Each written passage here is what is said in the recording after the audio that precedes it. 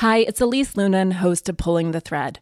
I'm thrilled about today's episode, which is an exploration of spiral dynamics with therapist Nicole Churchill. High schoolers are busy, but no one's too busy to help fight cancer. The Leukemia and Lymphoma Society is looking for their next Student Visionaries of the Year. Could that be your child? High schoolers who participate in the 7-week philanthropic leadership development program gain valuable life skills like project management, communication, financial literacy, and entrepreneurship.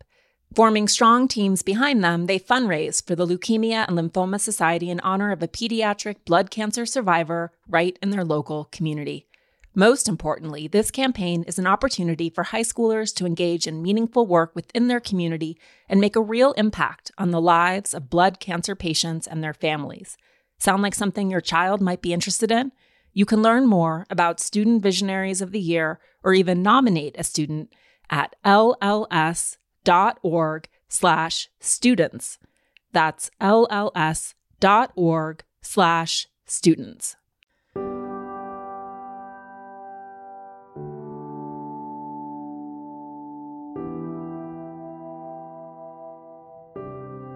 Hi, it's Elise Lunan, host of Pulling the Thread. On this show, we pull apart the web in which we all live to understand who we are and why we're here.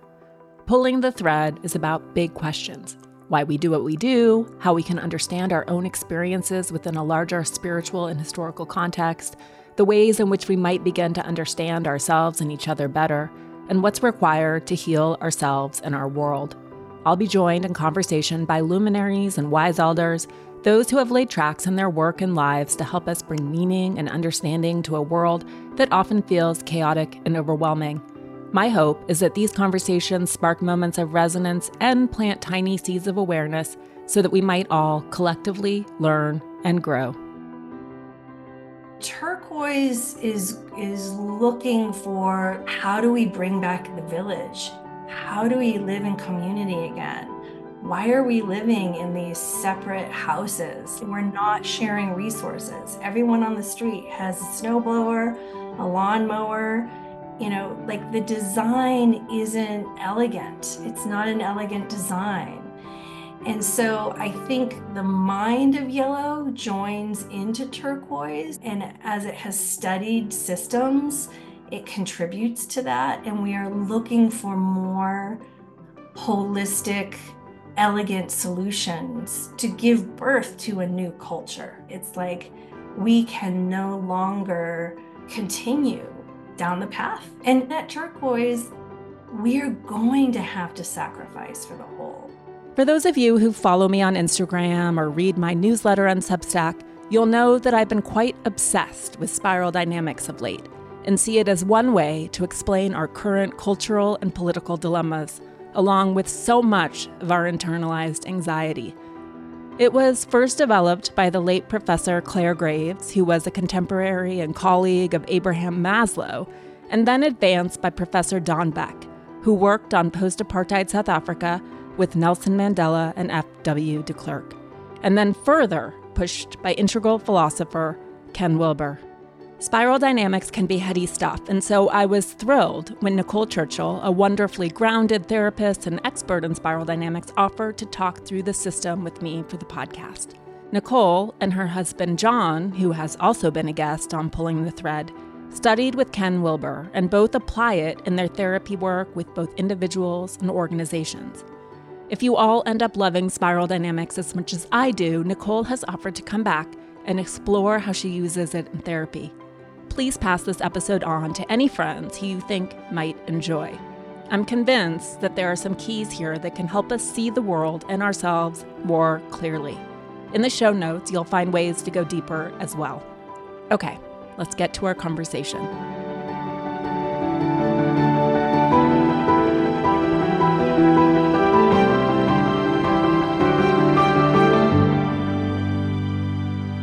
Let's start at the very beginning. Take us there, Nicole.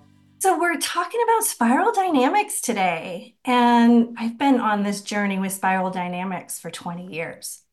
Wow. It's a friend, for sure.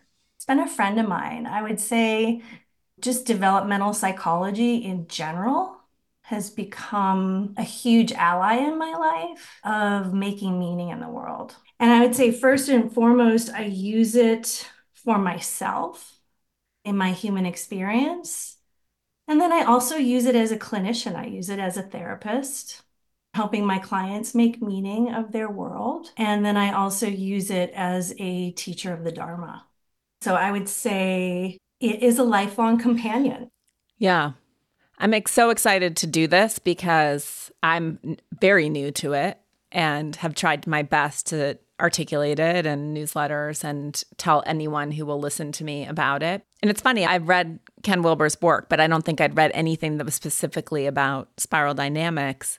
But it's, I think, a very relieving system because as our world seems to become more fragmented, more chaotic, more polarized, it suggests that we're following an invisible pattern and that we're aligned individually and collectively and culturally in these developmental planes. And to me, it just started to make everything make sense, or not everything, but it gave me a center to hold on to where I could anticipate. I mean, it's pretty prophetic, I think, when you go back into some of the earlier writings about spiral dynamics and as they describe the memes, which we're going to get into now, you'll hear the language that's so resonant in our culture and recognize it as part of a meme state in a way that's like, I think, kind of funny as a human, where you're like, oh, all of this was anticipated and articulated, that these would be our phrases and these would be our point of views. Yeah. But I found it to be complicated and also quite simple and a warm hug. So I'm very excited that you're going to take us through it because you're so grounded. Yeah.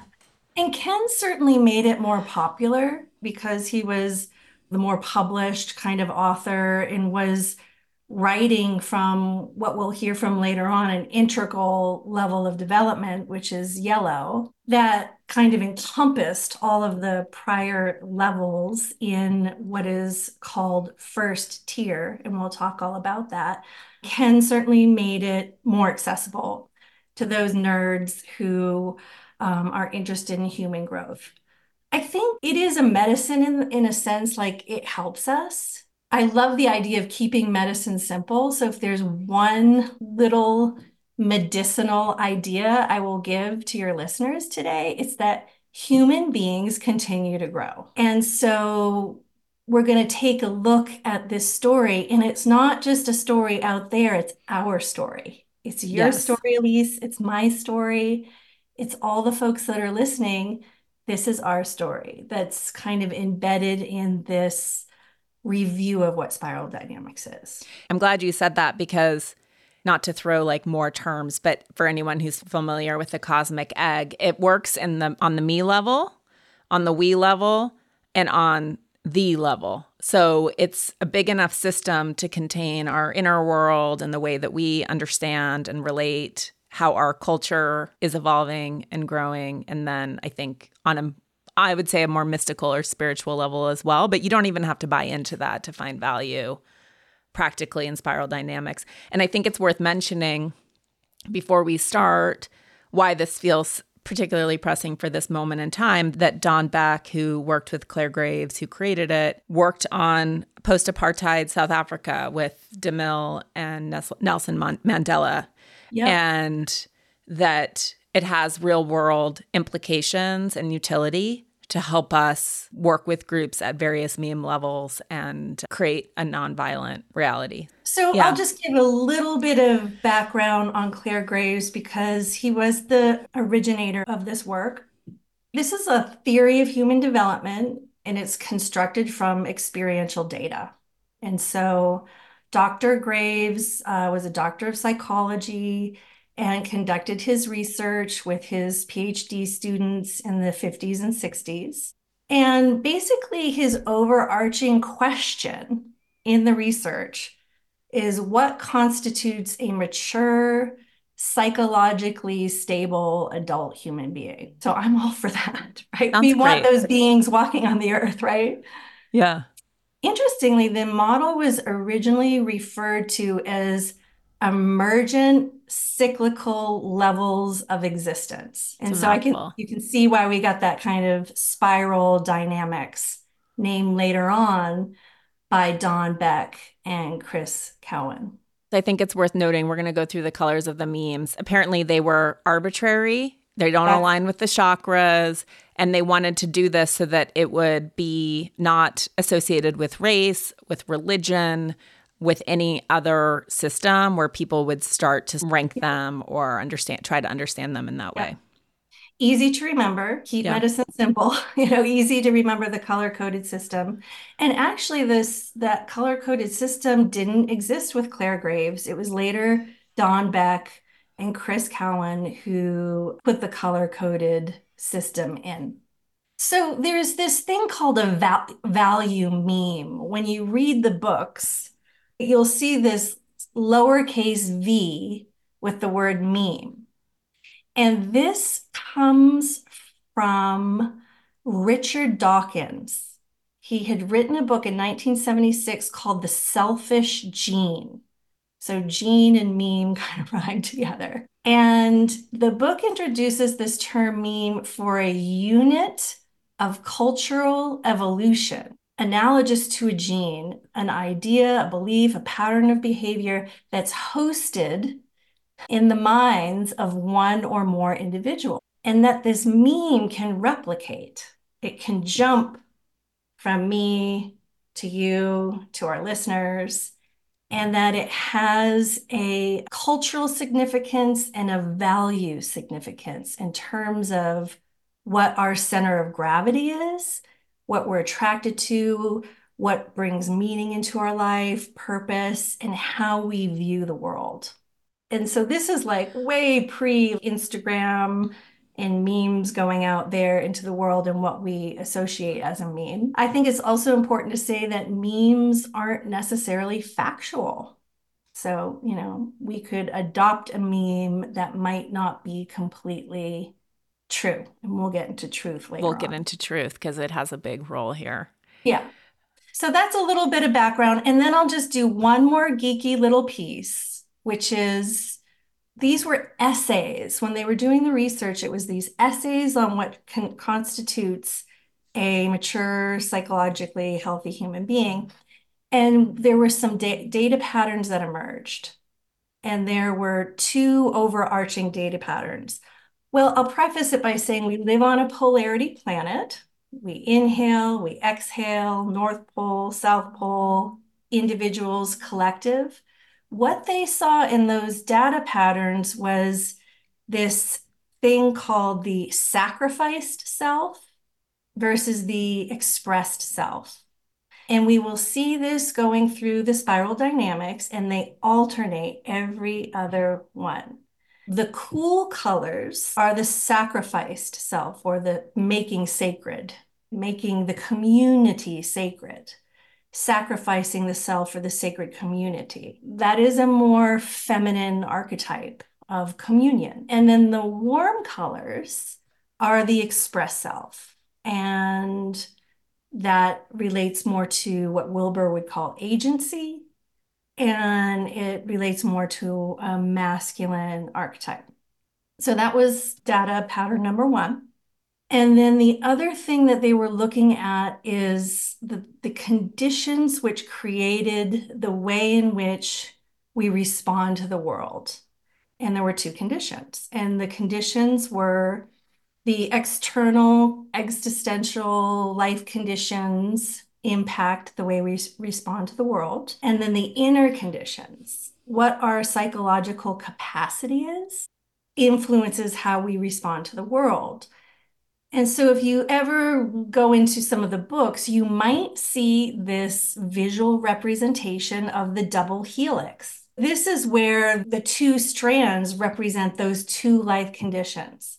And when they overlap in that double helix visual, it means that someone is graduating and moving on to and shifting into another value code. We're going to start with the spiral, and I'm sure you'll explain this, how each level sort of ultimately kind of starts in one place has a tipping point and then births the next level, right? Where the current level cannot contain the complexity of experience. And we need, again, to quote Ken Wilber, to transcend and include. Although I know transcending and including isn't as much a part of first tier. So let's start. Let's start with beige. Yeah, and I love that you said that because every stage will hit a wall, Yeah. basically. So we start with beige. So I'd love for your listeners here today to imagine a world where there is no strip malls, there are no cars, there are no airplanes, there are no tools, really. We are in nature. Our reptilian brain is much more active. And so we are very instinctual and we are very intuitive with the natural world. And so that those senses are and skill sets are much more heightened. And so beige is about survival. And the first beige individuals, I mean, some people are saying it's like 300,000 years ago, 200,000 years ago. In some of the more common spiral dynamics literature, it's more like 150,000 years ago. But this is pre-verbal, it's pre-rational, it's pre-conventional, and it's very sensory motor. It's an existence that's in tune and in harmony with the earth, but it is also a very scary place. And this is newborns, right? This is like eat, drink, sleep. It's true. And what we'll find out is we can go down to this level in the stack. I think probably some of the people in Gaza right now are experiencing, where am I going to get water? Where am I going to get my next meal? I don't have any shelter right now. I'm constantly in a threat. And so it brings on another set of skills that we have as humans. And so we do see this today in famine. We're going to see more of it, unfortunately, with climate change. Homelessness, you will see this meme there, and newborn babies or people at towards the end of life who might be suffering from dementia. So it is still represented on the planet. And it's in each of us. We're each capable in that moment, in a moment of crisis, of revisiting beige. Yeah. And I think, when I first learned this model, I admittedly wanted to know how far up the spiral I was. Today, it's more like how low can I go down the stack? How much more primal can I get? And so things like being in nature, earthing, being in communion with the elements, appreciation of water, fire, air, earth, quietness, meditation, going into the woods and being in nature. These are things we're trying to recapture. So I really want to encourage our listeners to find out, as we're talking about this, where we can reclaim some of these aspects of ourselves. Yeah. And I also just want to preview a little bit of what's to come, which is that the 6 memes that we're primarily going to talk about are called first tier. And then we pop up into the second tier if we're lucky. And it's only in the second tier that we're able to really appreciate and venerate and respect all the meme levels in the first tier. But when we're in first tier thinking, we think our meme level that we've achieved is the best and that the other ones are the worst in many ways, right? So it's important in a way to say, like, how do I revere and respect not only what's present in me and all of these memes, but across cultures and across the world. So I love that you're getting primal, Nicole. Yeah. So before we just leave beige, because I'm a music therapist by training, music at beige is humming, which we know now with like our vagal nerve studies, how much humming helps people. It's very self-soothing. So it's what we do with our children. If we see our 2-year-olds rocking in their cribs, humming or singing to themselves, that is like a beige level of music. At beige, we're just not like completely, because language isn't completely formed, and because we're still developing cognitively at that point when it originally was on Earth. We didn't value safety in numbers at the beginning, right? Purple graduates us to that understanding like we are going to be more safe if we come together. Where beige was kind of archaic, purple becomes more magical. And so if you can imagine, the earth still has like the same no strip malls, right? We're building structures at this point, but we're trying to interpret and make meaning out of the loud clashes of thunder and the animals and the cold and going hungry and things like this. And so this idea of spirits or gods or multiple gods and magical thinking comes into that purple meme. I wouldn't say purple is exactly like a family, right? You probably see a lot more sexual expression, right? There's Yeah. no kind of moral code that's come online yet. You might see much more polyamory in those tribes, and you might see things like that where the family system isn't completely formed yet. And purple has also been known for appeasing the gods with sacrifices. It's a sense of sort of causality, right? Like there's trying to align sort of a superstitious, like this gets this, sacrifice a child, good crops, right? Again, as you said, absent reason or morality, which is coming down the line. We still go there. We have our sports teams and our lucky underwear and synchronicity and signs. And I mean, I'm pretty purple. I love purple. There was a point in my life where I'm like, I miss the ritual. I mean, Yes. I now think of my whole house as a temple, right? And that's the reclaiming of purple. I mean, you'll see it with kids. Step on a crack, you'll break your mother's back. That kind of magical thinking.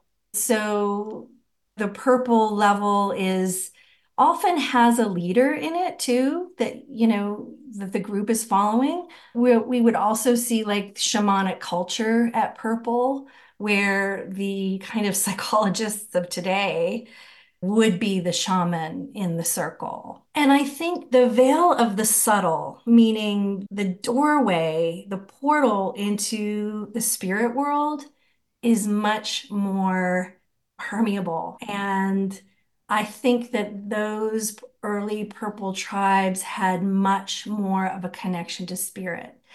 The stars were their entertainment at night. The fire was their entertainment. Threading that music back through, at beige, it was self-soothing, and here the music becomes ritualistic. It's like a ritualistic kind of prayer or rain dance. I know everyone says that your 20s are supposed to be the best years of your life, but that wasn't the case for me. I kind of hated my 20s or found that decade really hard. Sensing that I was in the dumps and needed a timeout, my late brother-in-law and best friend Peter took me to France one year. Officially, we were going to see and stay with his aunt, but really I think he wanted to cheer me up. We went to the flea markets in the countryside on the weekends where I found a set of very old religious medals. I decided to invest these medals with the belief that everything in my life could shift. And over the following months, things started to move. I kept these medals close and then figured out how to frame them myself. I did this badly, but well enough that they could stay with me ever since. When Peter passed away in 2017, these medals became even more precious to me, earning pride of place next to my desk. They're a talisman of luck, yes, and also of Peter. But my poor framing job from 2002 started to fail recently, and so I decided to entrust my medals to FrameBridge to have them framed right.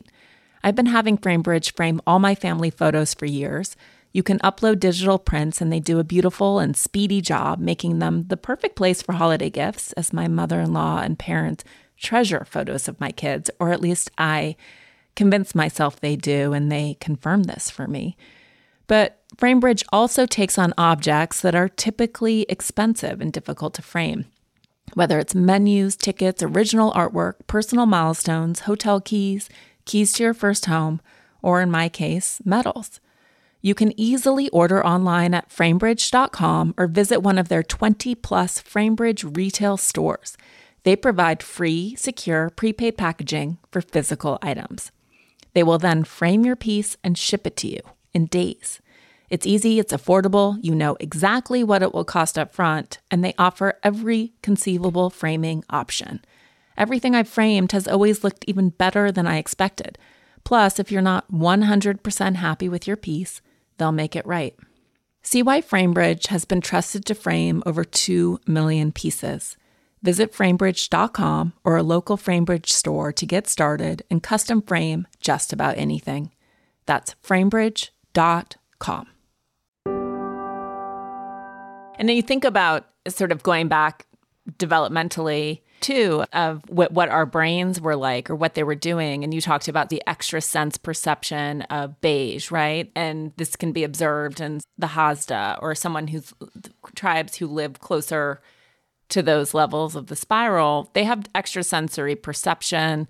And the brain has evolved and pruned itself according to the inputs of today, right? So you think about that purple mythical level and the thinness of the veil, and it wouldn't surprise me at all if there was not reason to that causality, but a lot more perception of energy in a way that we probably have lost that. Well, and there was a lot more psychic energy to be focused on that. It's difficult to fathom, actually, but there was Right. so much more being tuned into what berry is going to fix your stomach ailment and what berry might kill you. Not to mention, at that point, those folks were probably eating a lot of magic mushrooms as they're walking down the path. And you wonder about, our expansion of consciousness and how those entheogens had an effect on that. We were very in tune with the natural world, and psychedelic plants were a part of that. Yeah. For sure. And so I'll just note, like, beige was the expressed self, and purple is the sacrifice self. Lo and behold, people get tired of being in a tribe or in obedience to a chieftain or whatever it may be, and we get red. Red would say, and this is so red, it's like, fuck the tribe. Like, I don't want to follow those rules anymore. If we do kind of think about the chakras and the third chakra and this sense of will that comes online and this sense of me and breaking out of the tribal system or the family system, I want to think for myself and I want to discover myself in relationship to this world in my own way. When I first learned about red, I think I framed it as a negative. And I think this is probably related to your recent book, Elise. Like, now I think I reframe red as, how do we reclaim our power? Yeah. And power is a delicate balance. Complicated. But this is like healthy red is healthy boundaries, right? And a healthy assertion of needs and wants and self-expression. And it's an essential stage and something that we all need to be able to tap on and say, don't tread on me. I have a boundary here. Yeah. But it has a shadow side. It has a big shadow. It has a big shadow. And there's an impulsivity to it. And there's an unabashedly kind of out into the world to conquer. And so historically, we see a lot of kind of conquering happening. And those memes are still alive and well in some of the people who are on the world stage. In modern culture, again, this is express self. So we're moving back to individual, a warm tone, a more sense of agency and directedness. Kids go through the terrible twos, but they also kind of recapitulate this again at the level of a teenager, where Right. I'm going to leave behind my family and I want to like really find out who I am and define myself more. Yes. And so red is a risk taker. Red is willing to take risks. And I think that there is probably a chemical correlation in red. There might be a dopamine hit from more risky behavior or taking chances and going into the unknown. And so we'll see red show up. I love this example of like punk rock in the 70s. It was like really against the system, the tribe. You see more of the negative red behavior in gangs, Mhm. gang culture. The music traditionally in red was like war songs. It's like the beating of the drum. Like if you watch old Viking movies on Netflix, there's always this beating drum saying, "Hey, we're coming for you." Yeah. We can identify it. I'm sure everyone is conjuring images of sort of like the feudal lords of our time. Trump is very red. So you Those see kinds this of, in sort of these like resurgent red across the planet right now, often with capacity for some of these higher memes, but we can get to that and what that means in terms of having access to technology. But red can be quite scary. and it's this place for us to look at, where have I backed away from my own power? I know a lot of women have this kind of question, and I'm sure there's plenty of men too out there who do as well. And so coming into right relationship with power in reclaiming red, that would be things like taking risks or learning a martial art or setting better boundaries or Question, like the general idea is that you can't really skip these levels of development. But do you feel like red maybe has been off limits for women or not aligned with what we would qualify as feminine qualities, that a lot of us rushed past it? yeah, I mean, when you look at the marketplace and you see what it's run on, right? Like today's marketplace is run on things like oil, time, labor, things like that. Back at beige, purple, red, it was run on strength, like Mm-hmm. muscle strength. That's how things were built and made. And it is true that men had more physical capacity than women. And there was no birth control there. I mean, people were sexual and women got pregnant and had children. And so our ability to be in that world was restricted. And so I do think that because we didn't have opportunities to play in that, to be in that arena of the marketplace, whatever that marketplace was back then, it might have been the battlefield. But for some reason, and then along comes blue, and we'll talk about that next, where everything just got squashed. Like you can't do Right. this, can't do that. And so, yeah, I think it's been difficult for women to find their power. We're generalizing here, but I do think it's something that we have probably been disconnected from. Or And have I think only there's other identified it. factors too. There's like Yeah. hormonal factors. I mean, we know testosterone is a more aggressive hormone, and testosterone gets stuff done. You get Mm-hmm. stuff done when you have testosterone. And so women Yeah. have less testosterone than men. But I think a lot of it is one, no structure in which to develop healthy red for women, but an aversion, right? Because women have been oppressed for a long time. We'll just leave it at that, that there's this aversion towards shadow red, which is not a bad thing, not a bad thing. But I think we never really were trained to embrace the healthy side of it. I do think that's why all of the boundary work is having its resurgence. It's like a boot camp for women of like, what am I giving up and what do I need to learn and reclaim here in order to be more, not fit, but more equipped for this chaotic world. Right. Just to honor also inclusivity, I would say, we're talking about women, but there's certainly other communities on the Mm-hmm. planet who have also suffered from being in contact with their power, right? Yeah. So, are we ready to move We're on to ready blue? for blue, the Okay. So conformist meme. I'll just say the three prior stages we just talked about, beige, purple, and red. In Ken Wilber's work, this would be related to pre-personal. So this is kind of pre-conventional, pre-rational. There's no rules at this point. It's like Mm-hmm. a free-for-all, right? With red kind of feeling all of its power, it hit a wall, right? There was too much pillaging, too much rape, too much killing, right? There was too much fighting. There was no order. Mm-hmm. So then along emerges blue.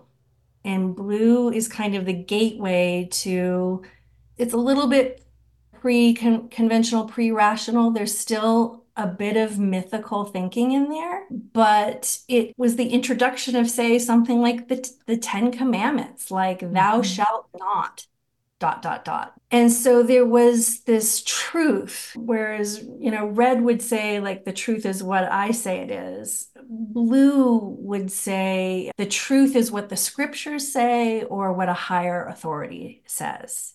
And so we move away from the more earth-based ways of worship into more of a kind of God is everywhere and everything, and there are multiple gods, to there is one God, and this is the absolute truth. And if you don't follow this word, you're a sinner. So there was some threat there around keeping people in line and following rules. So I like to think about, like, some of us, we look at our parents to bring this into real life now, right? I can remember, like, looking through my mom's high school yearbook and seeing the photograph of all the kids in the 50s and how on picture day, like, everyone was dressed in their best. Yeah. Everyone was like sitting straight up, perfectly smiling for the camera. Where in today's world, it's just like a It's a hot hodgepodge. mess. I can tell you as someone who sends 2 hot messes to picture day. Yeah.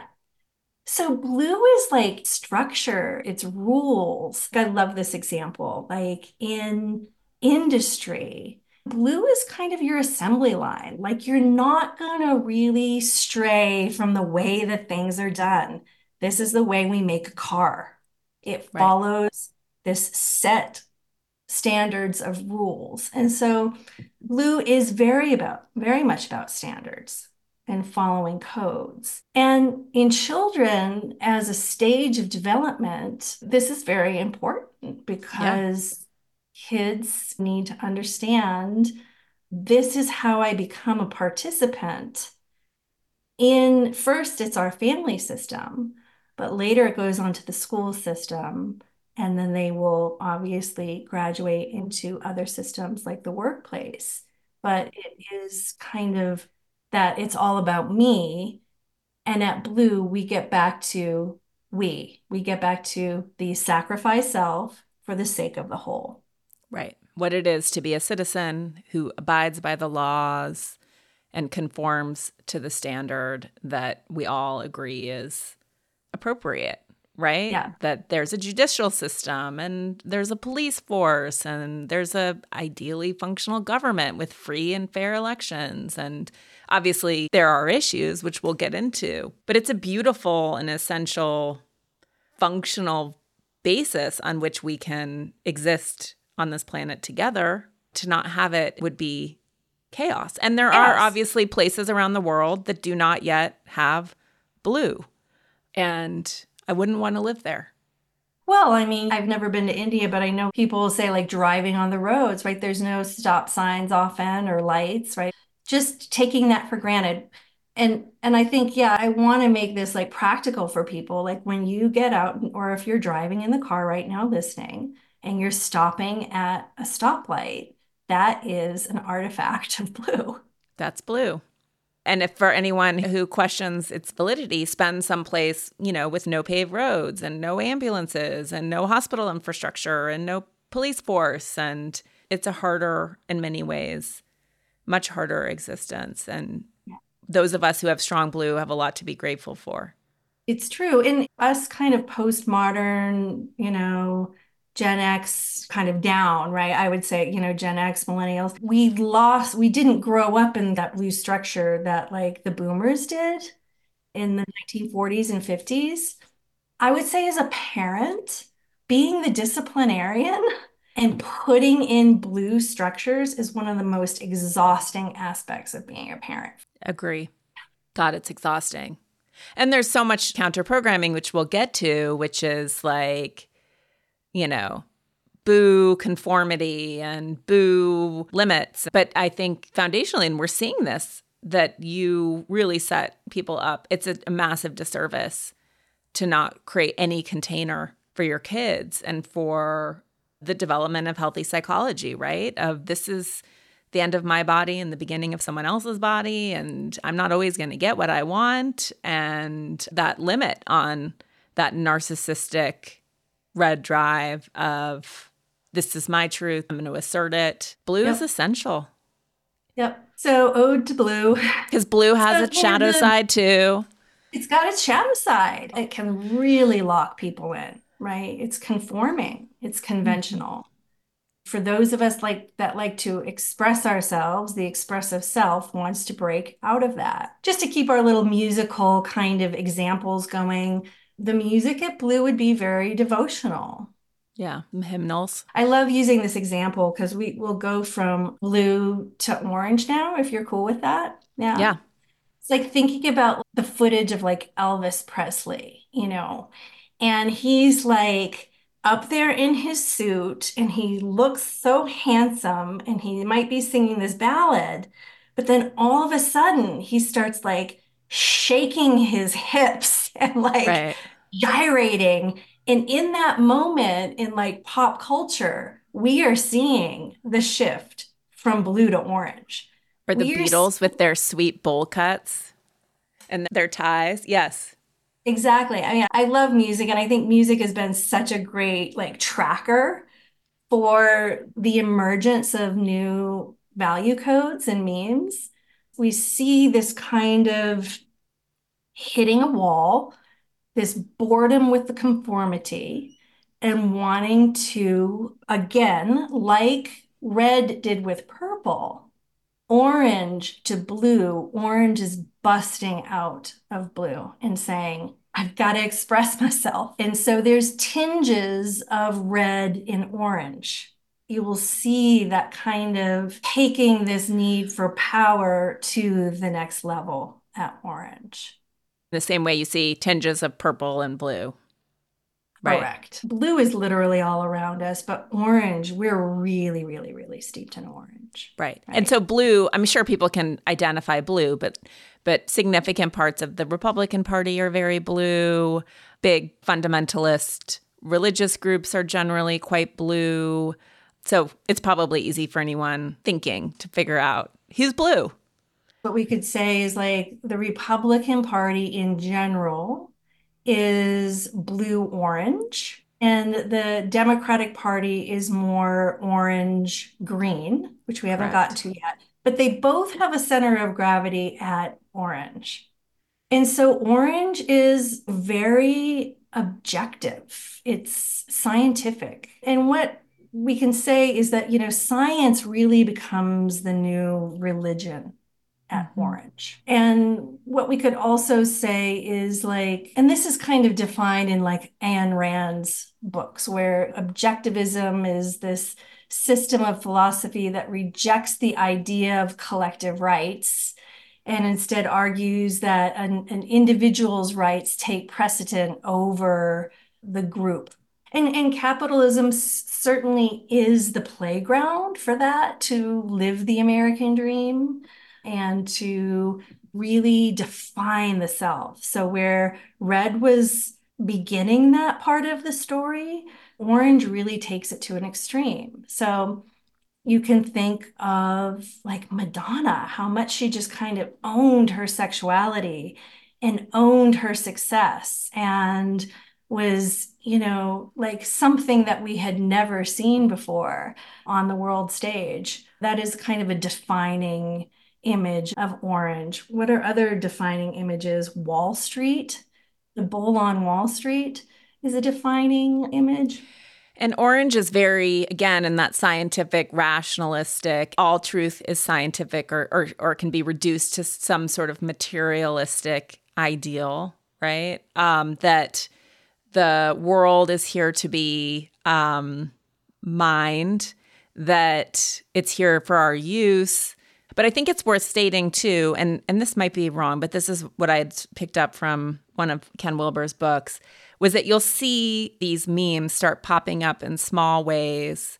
So orange felt relatively recent when it's become primary, but that enlightenment was the beginning of orange, like all men are created equal, the beginning of sort of some of those movements toward equality was early, the beginning of Orange, before it was a mass consensus or meme. Is that Yeah, accurate? Okay. totally accurate. I mean, Orange put a human being on the moon. I mean, if you ask a farmer in Kansas if we should put our tax money towards putting a man on the moon, that person might say no. You know, from a blue perspective, it might say, no, we don't have any business going on the moon, and I don't want my tax money being put towards that. You know, if God had intended us to be on the moon, he would have provided the ability for us to do that. And Orange would say it's important for us to go on this voyage and to investigate what is out there. So Orange, you know, has cured diseases, you know? Right. I mean, it's helped people immensely on this planet. It's all And medicine, science, technology, right? but you Essentially. know what Ken so beautifully points out in his work is that with Orange, what we see is called scientific reductionism, where, you know, we have interiors and we have exteriors. And the interior world of consciousness, emotion, this is the realm that psychologists or mystics might study. The validity of those realms or human experiences got collapsed into objective scientific Right. reasoning.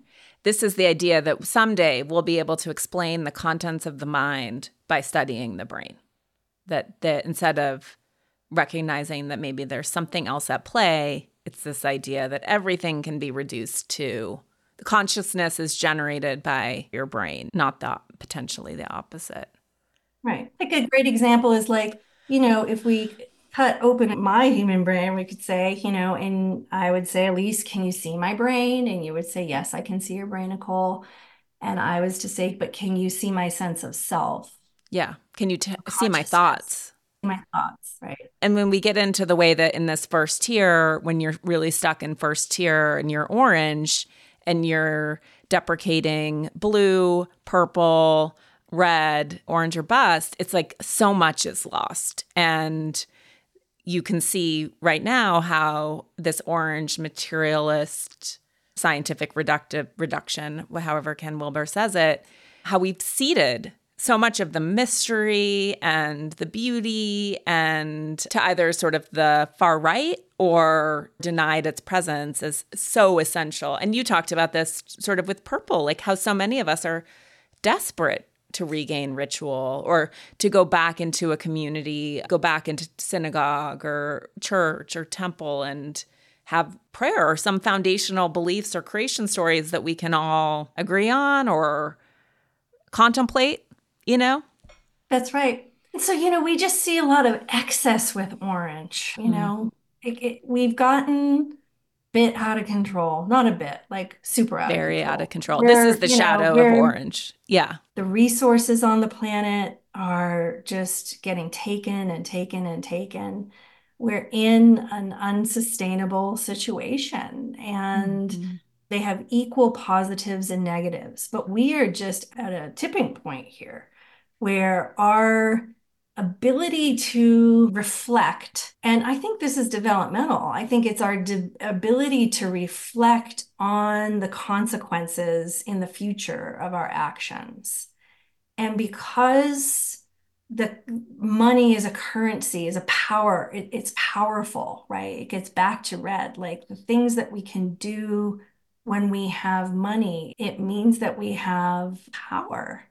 And that power in a corporate state, kind of where corporations have so many exceptions, you Right. know, Yes. it has gotten out of control. And Yeah. so we're now in a state where we've become accustomed to a certain way of life, Rampant which, consumerism, growth for growth's sakes, up and to the right, ad nauseum. and defining the self a lot around like what we look like, where we work, what our relationships are. The definition of the self, of the human being, tends to be valued. I'll use Wilbur's work in the upper right quadrant, in the lower right quadrant, and in the lower left quadrant. And we don't really know what it means to fuel ourselves, to fuel the self that need to kind of fill up from those other quadrants, what it means to do that for ourselves in a Right. very deep, unique, and meaningful way. Those quadrants are the exterior, objective, that's the brain, that's the projection of a personal image rather than the inner life or the inner world, which we've long neglected. I'm exceedingly careful about what I buy, not only because I live in a 1,500 square foot house with children who sure have an awful lot of stuff, but also because I try to be conscious about everything I use. In short, I want to use everything I buy. In addition, thanks to a decade in the wellness industry, I am very keyed into product claims and product content. This is why I like Ritual's Essential for Women 18 Plus multivitamin, which is clinically backed with high-quality, traceable key ingredients in clean, bioavailable forms. I also like their Symbiotic Plus 2, which is a probiotic that's simple and effective. Ritual makes the most elegant multivitamin around. Ritual's Essential for Women 18 Plus has everything you need, specifically 9 key nutrients in 2 capsules per day. Their unique beadlet oil is so slick it's actually patented, and their capsule has a delayed release design, which is brilliant and essential, to help make it gentle on an empty stomach. And Ritual studies their vitamins, which is not the standard in the industry. Ritual conducted a university-led clinical trial for their Essential for Women 18 Plus multivitamin to assess its efficacy. The results? It increased vitamin D levels by 43% and omega-3 DHA levels by 41% in just 12 weeks. As most of us are getting far less sun right now, vitamin D supplementation is essential. Ritual's Essential for Women 18 Plus is one of the few women's multis that's USP verified, meaning what's on the label is what's in the formula. Only about 1% of supplement brands on the market have the USP verified mark. It's also soy-free, gluten-free, vegan-friendly, and formulated without GMOs. Did I also mention that Ritual is a certified B Corp and female-founded? Nothing makes me happier than these 2 facts. No more shady business. Ritual's Essential for Women 18 Plus is a multivitamin you can actually trust. Get 25% off your first month at ritual.com/thread. Start Ritual or add Essential for Women 18 Plus to your subscription today. That's ritual.com/thread for 25% off. All right, so Green says, this is So, bullshit. yeah, I'm keeping my music thread. All right. Music went from being devotional to entertaining, okay, at Orange. And you'll see cars out on the road now for our listeners who are driving. The Hummer is like this kind of gas guzzling, like unnecessary vehicle, which is like orange on steroids versus kind of your blue Prius. Cadillac Oh, or no, something. Cadillac. Sorry. We're not in green Yeah, yet. Yeah. yeah, the car of green would be the Prius. It would Yeah. be, right? So at the end of Orange, at the end of this story of Orange, it's like your classic like midlife crisis. Like I've got the car, I've got the job, I've got all this stuff that has created this me, but actually I feel empty and I feel guilty about other people suffering on the planet. And I just can't stand by and watch another Negro not be able to drink from the water fountain anymore. This Right. isn't right. And so green is epitomized by the equal rights movement, by the environmental movement, by the community gatherings of the 60s, of the music of the 60s, that this life that we've created is unsustainable. And to use the language of spiral dynamics, I must make a sacrifice for the whole. I'm done kind of expressing myself. I've completely mastered and actualized the orange meme. And there's people who haven't even gotten the opportunity to master it. Like they haven't even been able to get the education that it would require to play in this marketplace. And it doesn't feel fair. And so at green, we really start caring about each other again and looking around and saying, hey, what's that sound? Everybody look what's going on, to quote Right. Buffalo Springfield. This isn't working anymore. Hmm. And so green is community based. Green is moving from this sense of it's all about me to it's all about us. And it's all about the planet, right? This eco vision, egalitarian, one planet, one globe, one people. These are the kind of recycling movements that we've seen. Whereas in blue and orange, it was all about convenience and, appliances and TV dinners. And, the woman of the household was free to do other things because she didn't have to cook meals so much anymore, right? Green is kind of like circling back in again around community, ritual, and caring about other things other than ourselves. Right.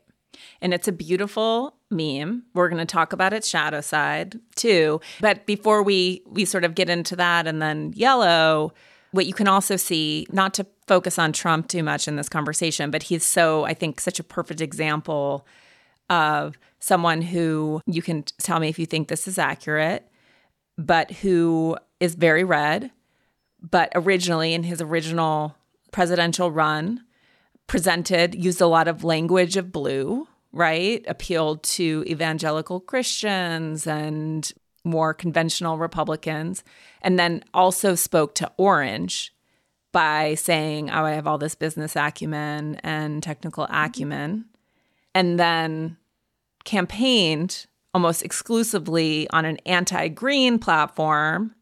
And we'll get into sort of like how the levels pick on each other in ways that are deeply unproductive. And then as president became exceptionally red, looking to dismantle in some ways blue and any checks on his power while using the tools of orange, I will say too. And you see this too with other leaders around the country who are red, Putin, but have access to orange technology while ignoring blue that are very concerning. Is that fair? Just to give people a like geopolitical context? And now that we're getting higher up into the spiral, now we can look back and now that you've had just like a brief review, you can kind of see like a chordal like quality. It's like a musical chord, right? So you could have a red, blue, orange chord and what that looks like, right? Or an orange, green, purple chord, right? And so it flicks switches if we go back to the kind of original what constitutes a mature psychologically healthy human being, right? And these kind of life conditions and inner conditions, those switches are getting flicked on in arenas like politics, in arenas like religion or education systems or healthcare systems. And we see where things are antiquated and we see where, like in terms of energy, how we are trying to be more solution focused and go into more green energy. And so I would say, absolutely, you can see with a human being like Trump where the spiral is playing out and what's being highlighted in Right. his And how psychology. those memes can be sort of stoked and you get in within this first tier, you can see how he can sort of provoke or stoke the red in a lot of people in this country. And then also say, not only am I going to sort of turn you on by speaking into this red level, but I'm going to then show you how the green meme reviles you. So I'm going to create sort of this extreme culture war by activating all of these memes, which maybe weren't as present or as visible to us as they are now. Let's talk about shadow green, because I think that that plays into this too. The mean green mean, is that right? Yep. Yeah. And then let's talk about yellow, and then we've done it. I know we've done it. Just solved it. So green becomes skeptical about everything that we've been told as the truth. And so green begins to look into some of the mythical, magical religions that they might have been raised in, and they're considering, does this feel like the truth for me? And it might not. At post kind of modern or late green, what's been handed to us has been constructed socially. And if it's been constructed, it can certainly then be deconstructed. Yes. This is a skill, right? I mean, this is a reflective skill. But green can come to the conclusion that there is no one truth and it's all contextual. And so this is what kind of pluralism or relativism is. It's this belief that there's no absolute truth and, only the truths that a particular individual or culture happen to believe is true for them. It has sort of the narcissism of red, which is interesting, even though it would profess to be like at complete odds with red. But it gets into this like, your truth is your truth, Nicole. My truth is my truth. So maybe it's different in that it allows other truths, but it's in many ways equally chaotic. Well, and then that is a value judgment in and of itself, which Ken will so clearly point out. Like, the truth is that there is no truth, but that's a value truth. judgment. Right. That's a statement of a truth, ironically, right? And so we end up in this kind of negation, where this is where we kind of hit the brick wall, where it's difficult to make meaning and it's difficult to find purpose. And there's a lot of negation that happens, and we can get into nihilism. Yes.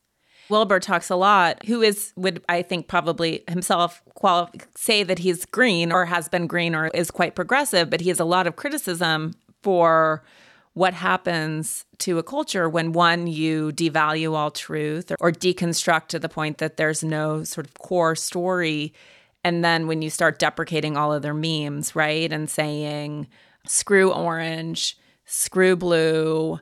Not that there's not healthy criticism that's part of that, but it's a creation of a chaos where then you can see how that can be co-opted by other parties and then turn to create even more fracture. And I've heard other, writers about this from decades ago, but it feels appropriate to this particular moment, talk about how the language of green, which is accurate to some extent, but it sees everything through a racial lens, through the lens of the colonizer and the lens that there's an oppressor. And there's the oppressed. And then it goes back through history and relitigates these previous levels of development where that wasn't present. That level of development or consciousness wasn't present. And so you start tearing everything apart in a way that's not actually very helpful. Green can get rather soapboxy. Yeah. At this kind of extreme, when we're not taking a perspective on our perspective, because at green, we're capable of doing that at this point. It's like, hang on, let me check myself here. We can get very angry. And we saw this play out during COVID, for example.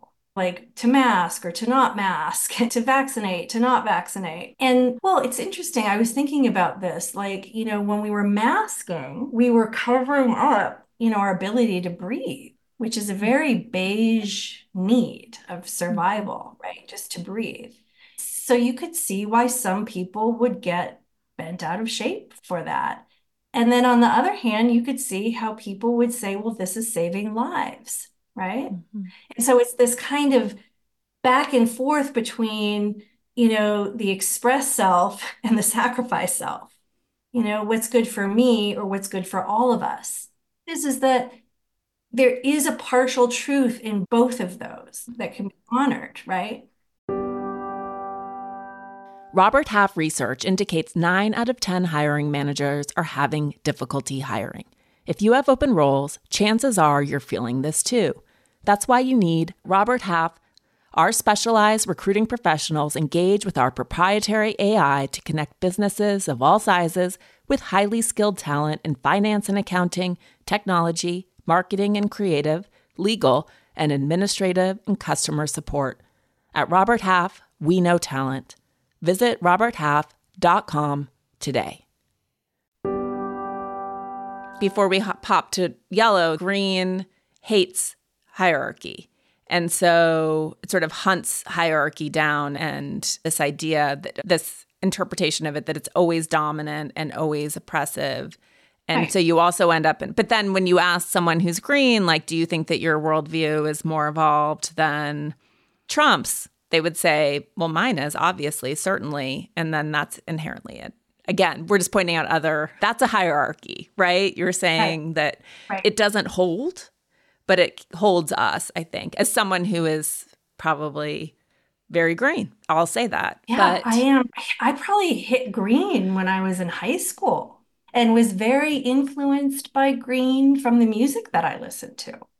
yeah, Those singers of the 60s were my heroes. They were kind of my teachers. yellow. And Do we have so time for yellow? we do have time for yellow. The last thing I'll just say is, like, Wilbur talks about this kind of flattening of hierarchies. And so we get this kind of flatland situation in orange and green. Green is working towards finding more meaning, but it's difficult. It gets in its own way at times, right? And so, all of these up to green are what we would consider first tier. And I'll just review, beige, purple, and red in Wilbur's model would be considered pre-personal. And then blue, orange, and green would be considered the personal level of development, or conventional, or rational. And so that kind of constitutes that first tier. Then we begin to move into yellow. And to quote Coldplay, it was all yellow. And so suddenly what happens at yellow is it's yellow says, oh my gosh. And partly it's this kind of inquiry, this kind of conversation that we're talking about, that is becoming much more available to people through podcasts, through books, through movies, right? That this yellow or integral level of development is coming into the mainstream more and is influencing us. But yellow is the first time where we can take a perspective on our perspective and we can say, my gosh, look at this spiral. I can see it. I can see how it's all at play, and I can see how they're all in conflict with one another. I think what I have learned through this journey is to have more compassion and to really honor different stages of development. That's not to say to not speak out and make value judgments of when things are harming humans and humanity. We can't just remain neutral. There has to be value judgments had. And that's where we get into yellow, where we bring back that it's okay to have a hierarchy, that there is a hierarchy.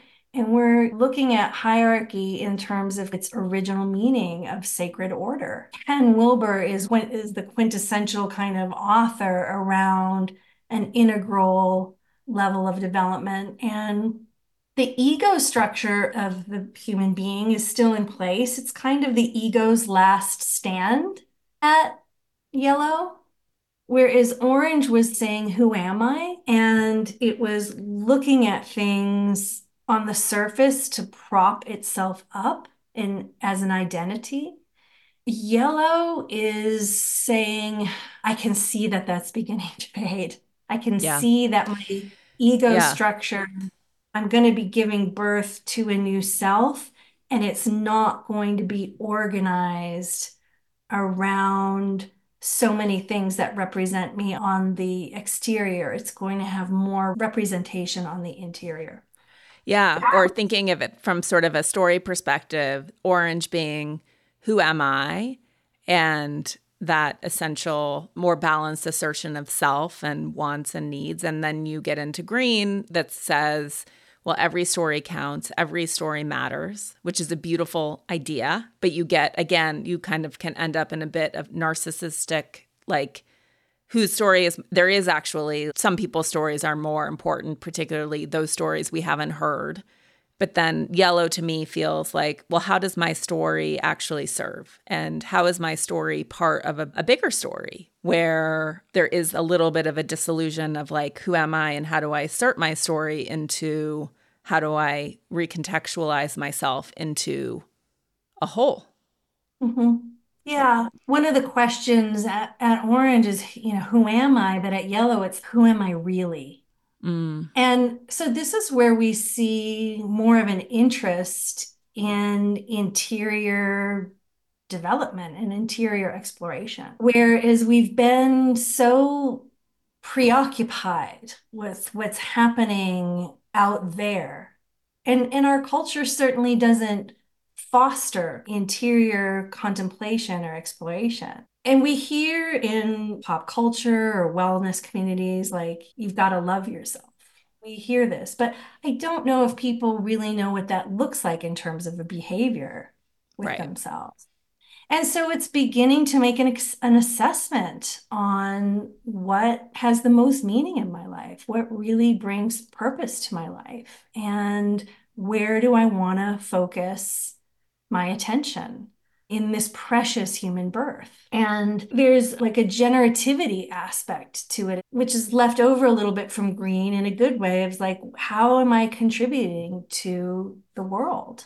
And then it feels like, from a service perspective, that yellow is slightly more practical. Again, you mentioned recognizing necessary hierarchies. And I would say, like, a social media, which I guess is maybe not green, but this idea that everyone's an expert, right? Everyone has something to bring to this conversation, and that yellow maybe is a reconstitution of actually some people are elders in our culture. Some people have turned knowledge into wisdom. Some people do have the knowledge that we need in this time, but maybe we don't on every issue need to be relying on pop singers and TikTok influencers for how we make decisions or think about complex issues. And we need to a culture where we're leaning on people who have insight. I don't know. Yellow strives for a more elegant design.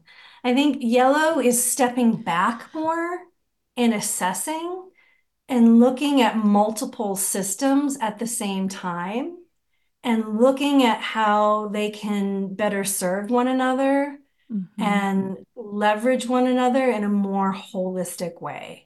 So yellow is definitely more holistic. Mm-hmm. And understanding the gifts of every meme level, the technology, science, medicine of orange, the order and structure of blue, the boundaries of red. Is yellow really the moment when transcend and include, or this idea, when we think about how totally chaotic and fractured we are, if enough people can move to yellow, that instead of culture wars where it's green against red and it's easy to stoke those divisions, but that yellow can say, how do we like reintegrate red so they feel validated, heard, seen, included, not Yeah. maligned, not sort of basket full of deplorables? Is that what yellow is capable of doing? Yellow, and I would say, beyond yellow is turquoise. Yellow is still an expressed self. As I said earlier, it's like the last trails of the ego. Mm-hmm. We are really actualizing ourselves at yellow, but we are able to take stock in ourselves. I think a good example of someone moving from like orange, green into yellow would be somebody like Oprah Winfrey. Turquoise is looking for how do we bring back the village? How do we live in community again? Why are we living in these separate houses? We're not sharing resources. Everyone on the street has a snowblower, a lawnmower. Like the design isn't elegant. It's not an elegant design. And so I think the mind of yellow joins into turquoise. And as it has studied systems, it contributes to that. And we are looking for more holistic, elegant solutions to give birth to a new culture. It's like we can no longer continue down the path. And at turquoise, we're going to have to sacrifice for the whole. I know it's hard to say, but we might be faced with giving up some of the conveniences that we have had because things will collapse in such a way that we just won't have them anymore, or we're going to get directives from the top down, which says by a certain year, we're not going to be able to drive, standard engine cars anymore or something like that. These bands of value are on the horizon.